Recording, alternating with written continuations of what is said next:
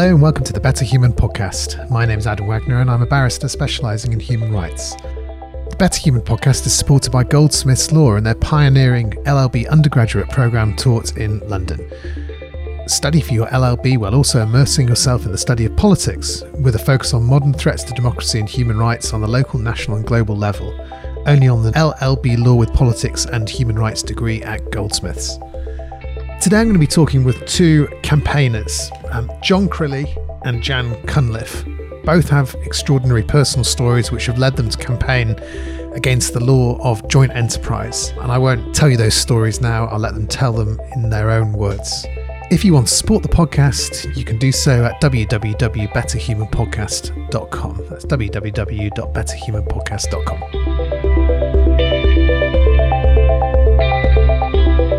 Thanks so much for joining me, John Crilly and Jan Cunliffe.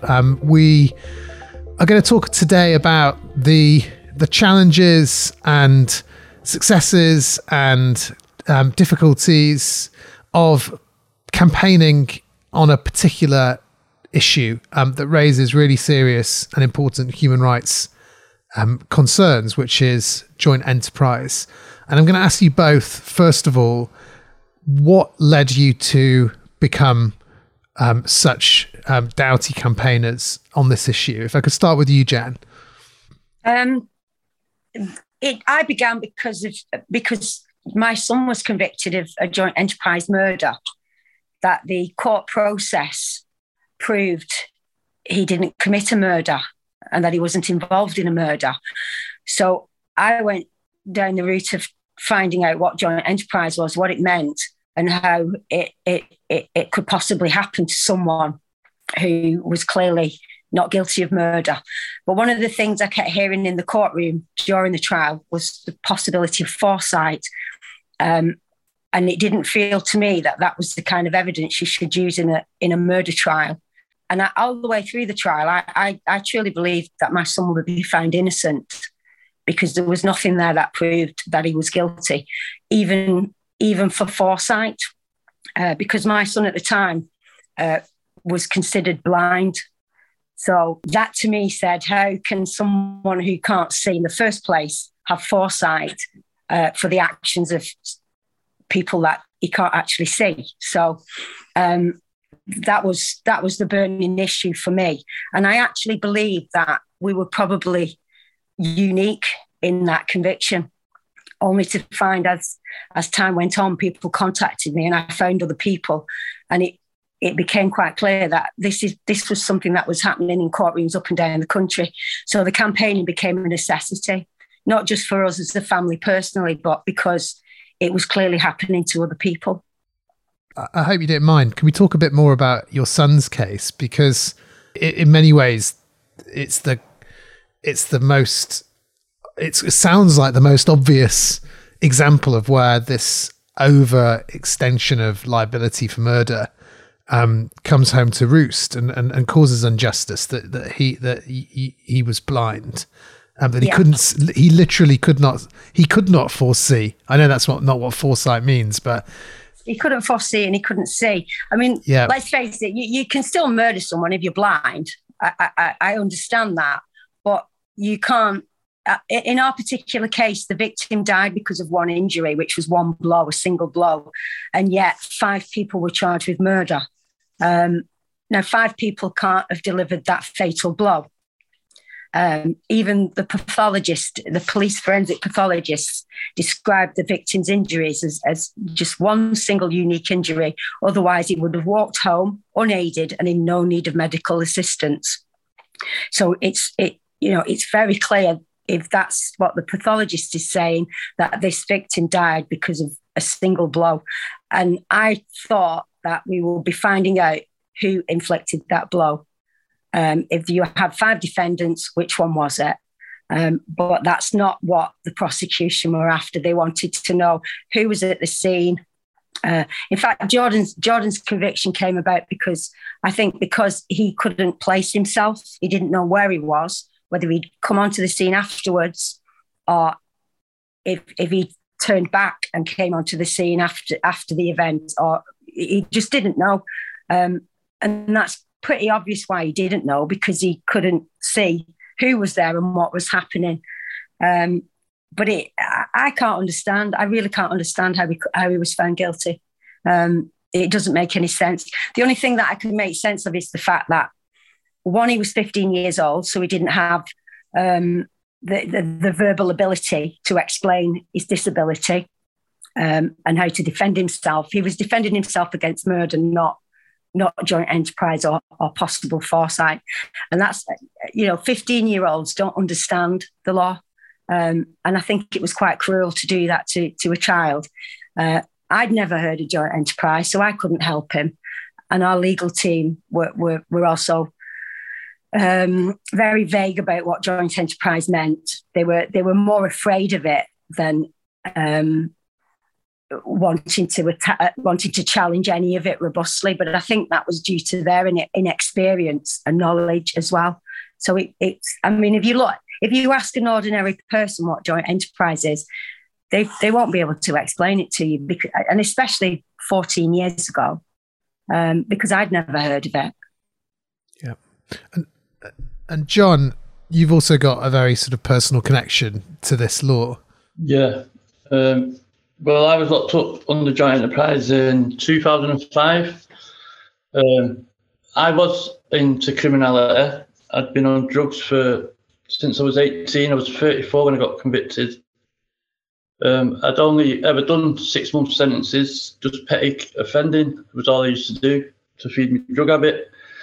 One day I went on a burglary with a friend of mine and a lad I didn't know very well. I was supposed to just knock on the door and make sure there was no one in, which I'd done a couple of times previously. Because I don't like the thought of burglaries. I never have. I've not got many on my record. I think I've got 3 and 2 at empty houses for copper. But I found out on the other burglaries, the lads I was with had hid things from me that they'd got in the house. So on this one, I was going to go in, make sure I wasn't getting had over, as you say.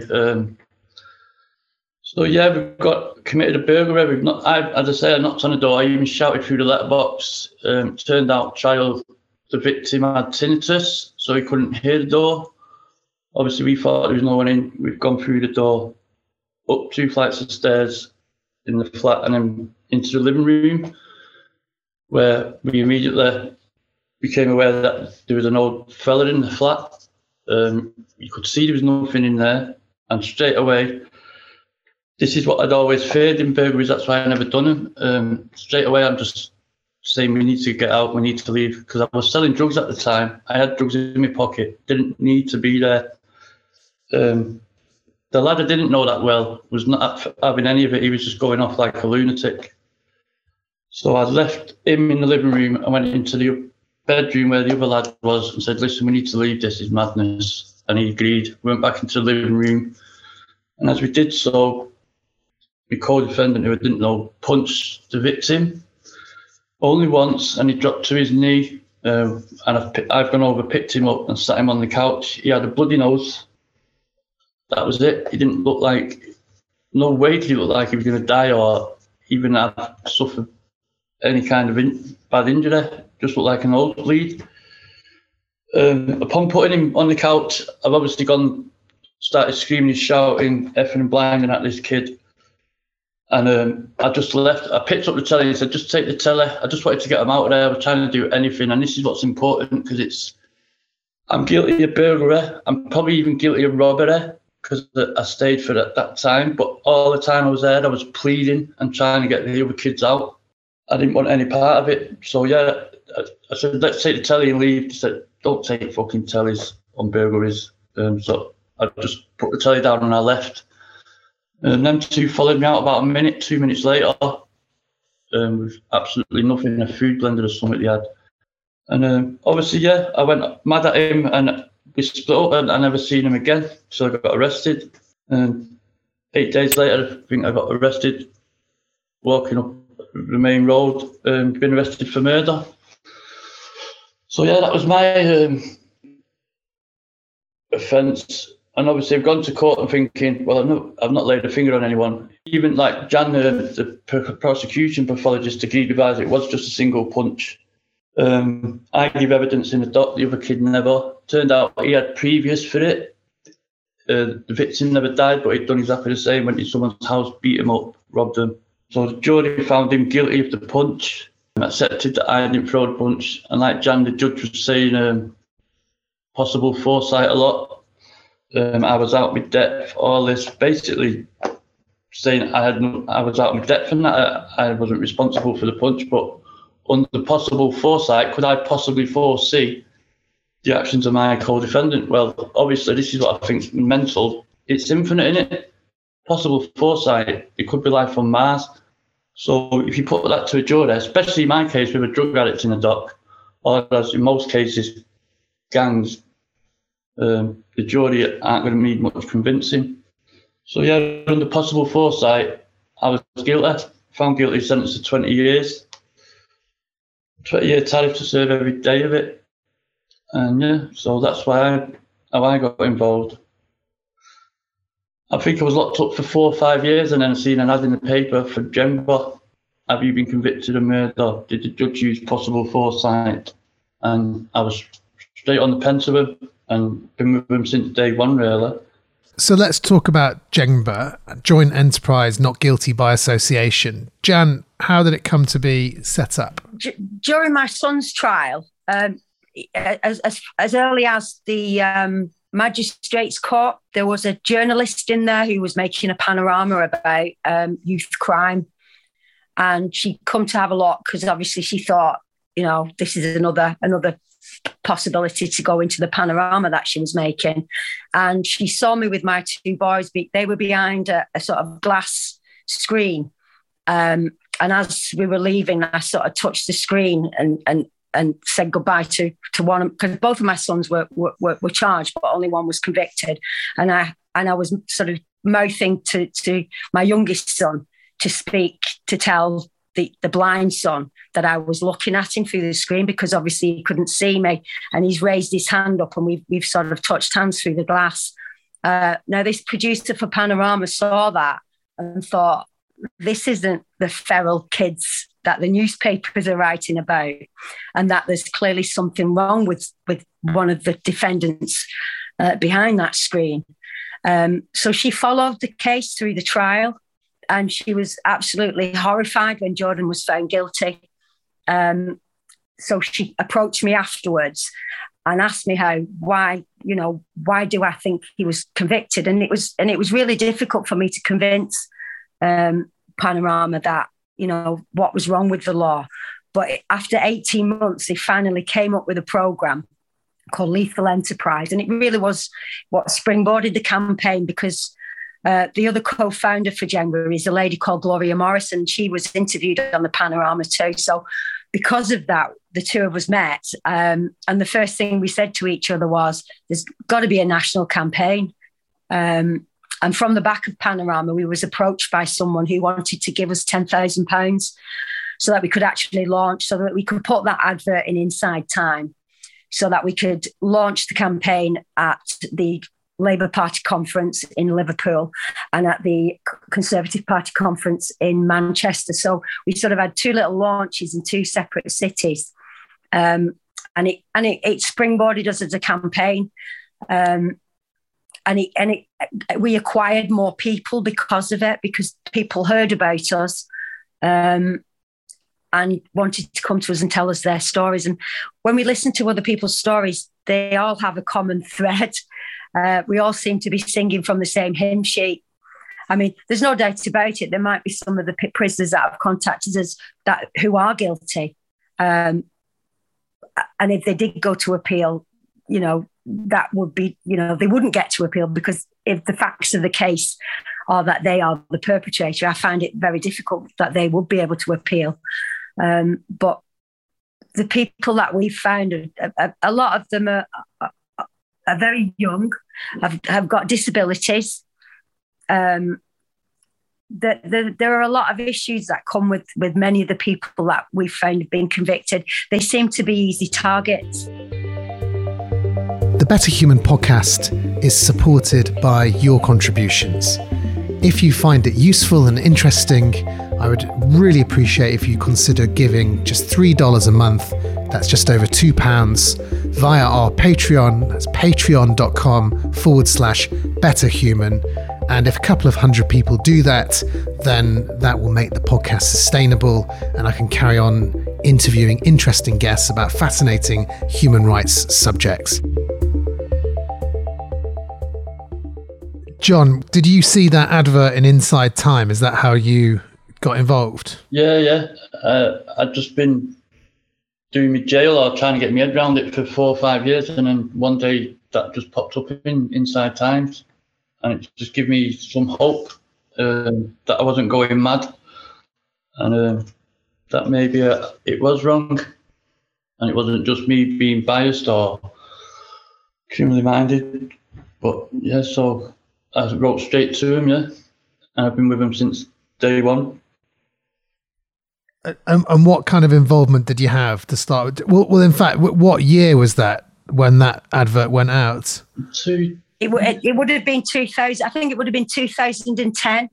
Yeah, because we launched in, I think it was September 2010, but we'd had responses from something like 250 people. So we released 250 red balloons with the name of everyone that wrote to us.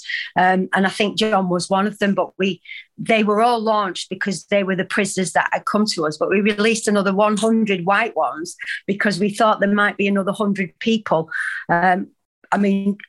There was more than 100 more people because to date we've got 1,500 people that have been in contact with us over the last 10 years. And so, John, how did you get involved, and what did you offer and provide to the organisation? I just initially wrote to him telling him that everything they'd been asking in the paper about possible foresight and all that was applied to my case, and there's not really a lot you can do inside, just what they ask you to do, just writing to MPs and solicitors and stuff like that. Jan, from your perspective, did you find that it was a lot of families, a lot of parents coming in to get involved? We did. We got a lot of. We have got a lot of families, but we've not got as many families as we have prisoners, because it's really difficult for families. If it's your son or your daughter that's been convicted, it completely disrupts your entire life. So having time and having the energy to campaign as well is really difficult. So we have got a lot of prisoners, but we don't necessarily have a lot of the families on board. Because we've even had mums commit suicide because they found it so difficult to cope with the conviction of their loved one that they've actually taken their own lives. So it's not a case of you get this burning injustice and you can go out there and fight, because not everybody can do that, and that's the sad thing about it. We've got all of these prisoners who want someone to help them. If we had every family member on board, the campaign would be absolutely massive. But they initially contact us, but they're incapable of doing. They don't even understand themselves why their loved one's got a conviction. So they're sort of out in the wilderness. So how do you go about this task? Because you were facing when it started. Well, first of all, you've got a son in prison. From a personal perspective, but from a legal perspective, this isn't just a new thing or just a government policy. This reasonable foresight test, which allows so many people to be caught in the net of joint enterprise murder. This has been around already for decades. So how do you approach a campaign to change a law which has been around for such a long time? I think our priority was to let the public know that it existed and to tell the truth about it, because we've all seen news items on TV, and there'd be a police officer saying, they're all guilty, and they're all guilty. They got found guilty on concrete evidence. This was a robust trial. We found out who the killers were, and we put them in prison for life. When you've been to a trial and you've seen how it works, that that's not the truth. So it was all about changing that narrative. So that instead of the public listening to what the police's version or the prosecution's version on a news item, which would make you believe that these 5 people were all gang members and brutal murderers and that they were all involved and they all deserved a life sentence, we had to change it to show that not all of these people were gang members, not all of these people were actually involved in the crime. And that was quite a difficult task. But one of the things that did help us was the first Justice Select Committee inquiry that we had, which, because the MPs on that inquiry gave recommendations that the law was in fact over-criminalising people and therefore there could be miscarriages of justice, that was sort of vindicating us to some degree. And then we got a second one, and again that vindicated us to some degree. And we got meetings with the DPP, who decided that they would produce guidelines so that, young people, disabled people, innocent people wouldn't get drawn into a joint enterprise prosecution.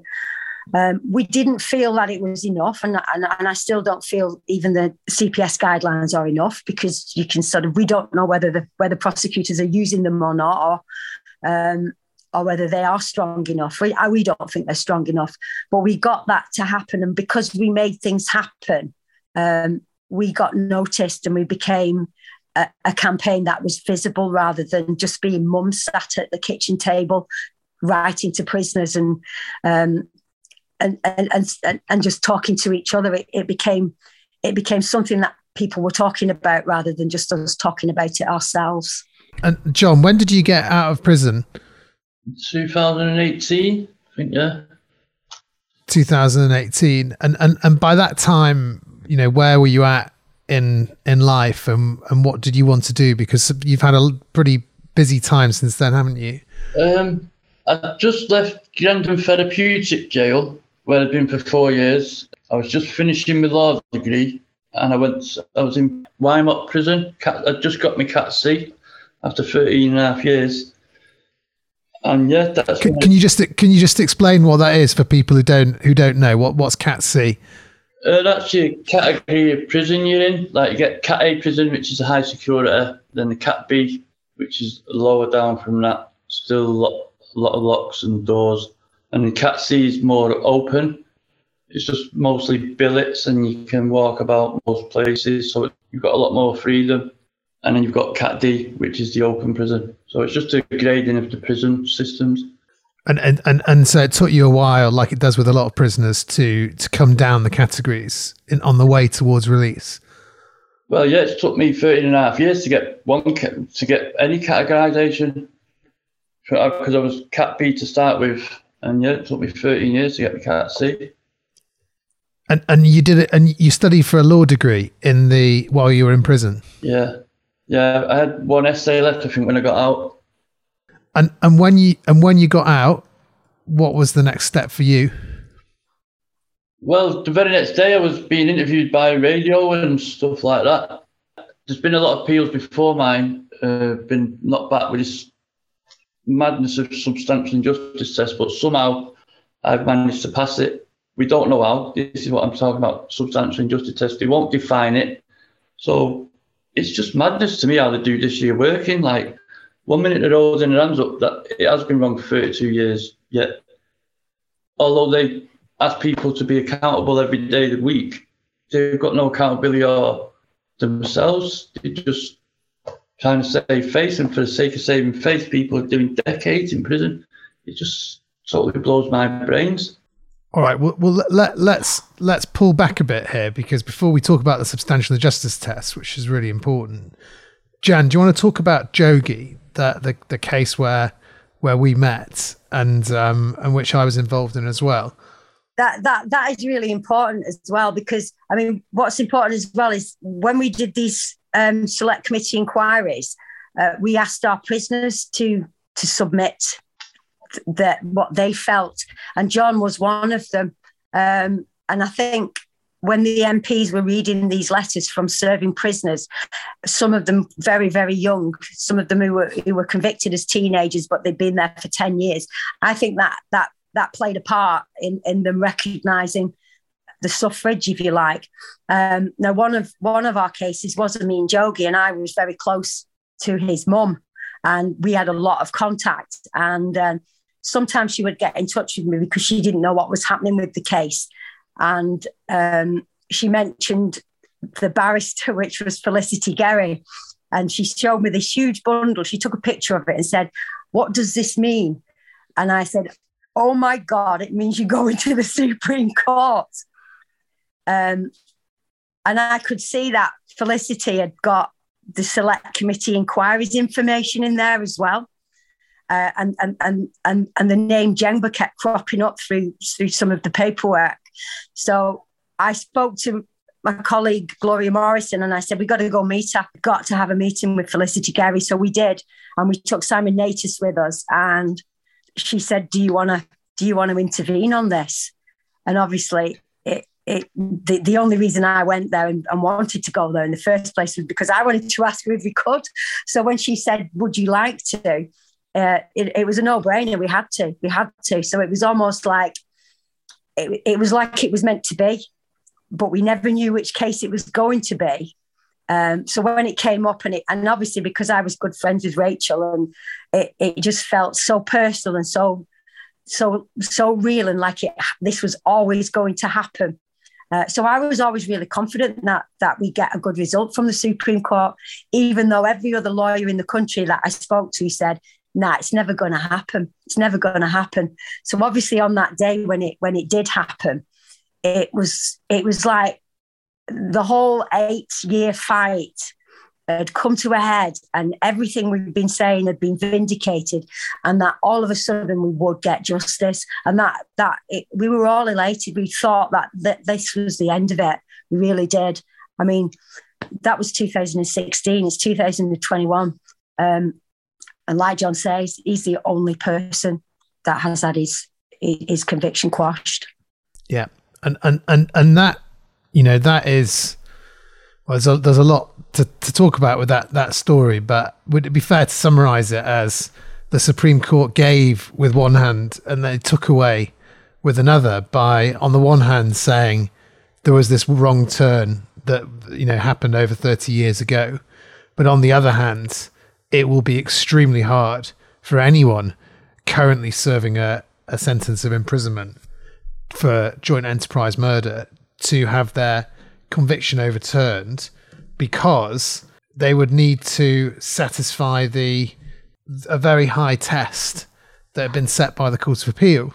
So, it's quite hard to fathom the meaning of all that. It's totally unfair as well. It's almost separating one set of convictions from another set. Yeah, from the past from the future. Yeah. It's like, well, it's almost like this. A wrongful conviction is important for one set of people, and their conviction must be quashed. But for another set, we don't care about you. Your conviction can stand, even though the law was wrong that convicted you. So it's keeping the unfairness and keeping the injustice alive. And the other thing as well, because of that victory, and because it was in all of the newspapers and it was all over the television, the general public believes that joint enterprise isn't like that anymore. It doesn't affect people anymore, and they also think that everyone that was convicted has had the conviction quashed. I mean, I've lost track of the amount of people that have asked me, when did he get out? Thinking that my son got out in 2016, but he didn't. He only got out a year ago. Not only did my son have to go serve his full sentence, he went a year and a half beyond his minimum tariff. And the minimum tariff is just to explain, in an indeterminate sentence, there's a sort of minimum which you get for murder. Sometimes there's a minimum amount of time which is 10 years or whatever it is, but then beyond that it's up to the parole board whether they decide he's safe enough to be released. So you can end up being in prison for your whole life, which is a whole other story to tell, that system.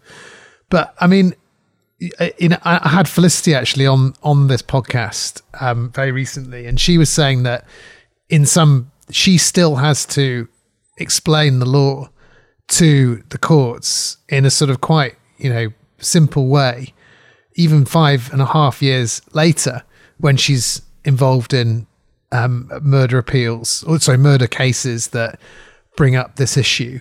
And she finds that it's even for cases now, there's still a lot of misunderstanding and difficulties in the courts. Yeah, well, we thought we wouldn't be getting any more cases, but since 2016 we've had hundreds, and they all feel as if that these cases have been tried using the old law. They still sound exactly like they did before Jogee. And people are still saying they have the same feelings of injustice in the same way that they did previously. So to us as a campaign, even though we're not sitting in the trials, to us it doesn't feel like there's been any change at all. Well, I suppose, to your credit, there has inevitably been change, and a lot of cases won't be prosecuted anymore that would have been prosecuted originally under the old law. But I can understand how it can feel like that. And John, there's a sort of unlikely twist in your story as well, which you were just showing us. We're recording this on Zoom, so we can see, and I can just see in the corner of your couch the edge of a frame, something that's been framed. Can you tell us about what's in that frame? It's a commendation from the police, Commissioner of the City of London Police and Commissioner of the Metropolitan Police, highly commended for exceptional bravery and display of civic duty during a terror attack at Fishmongers Hall on the 29th of November 2019. I attended an event of a prison education initiative. Everyone said it's a rehabilitation, but it was education. It was a 5-year celebration, so there was a few prisoners who had been on it over the years who had got out like I had, and there was judges, MPs, solicitors, probation officers. There was loads of people there to celebrate.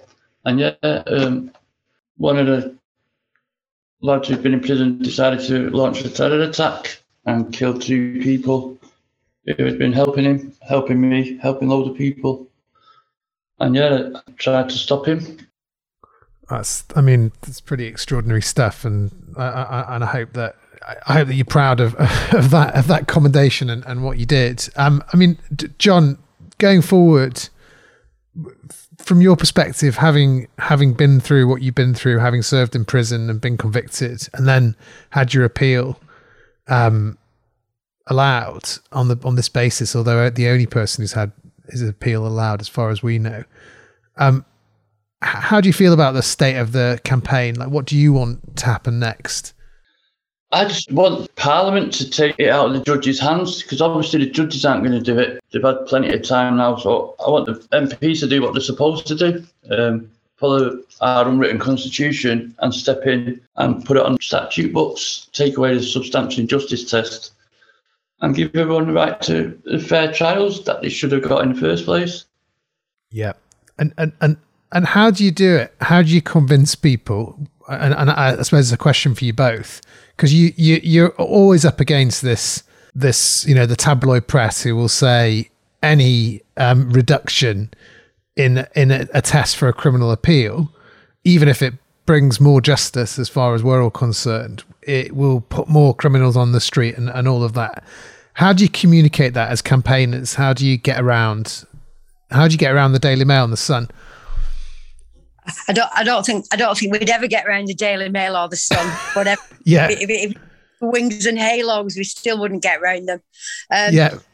But the public aren't stupid. If we just want to tell the truth. We don't want to scare. We're not asking to get murderers out of prison.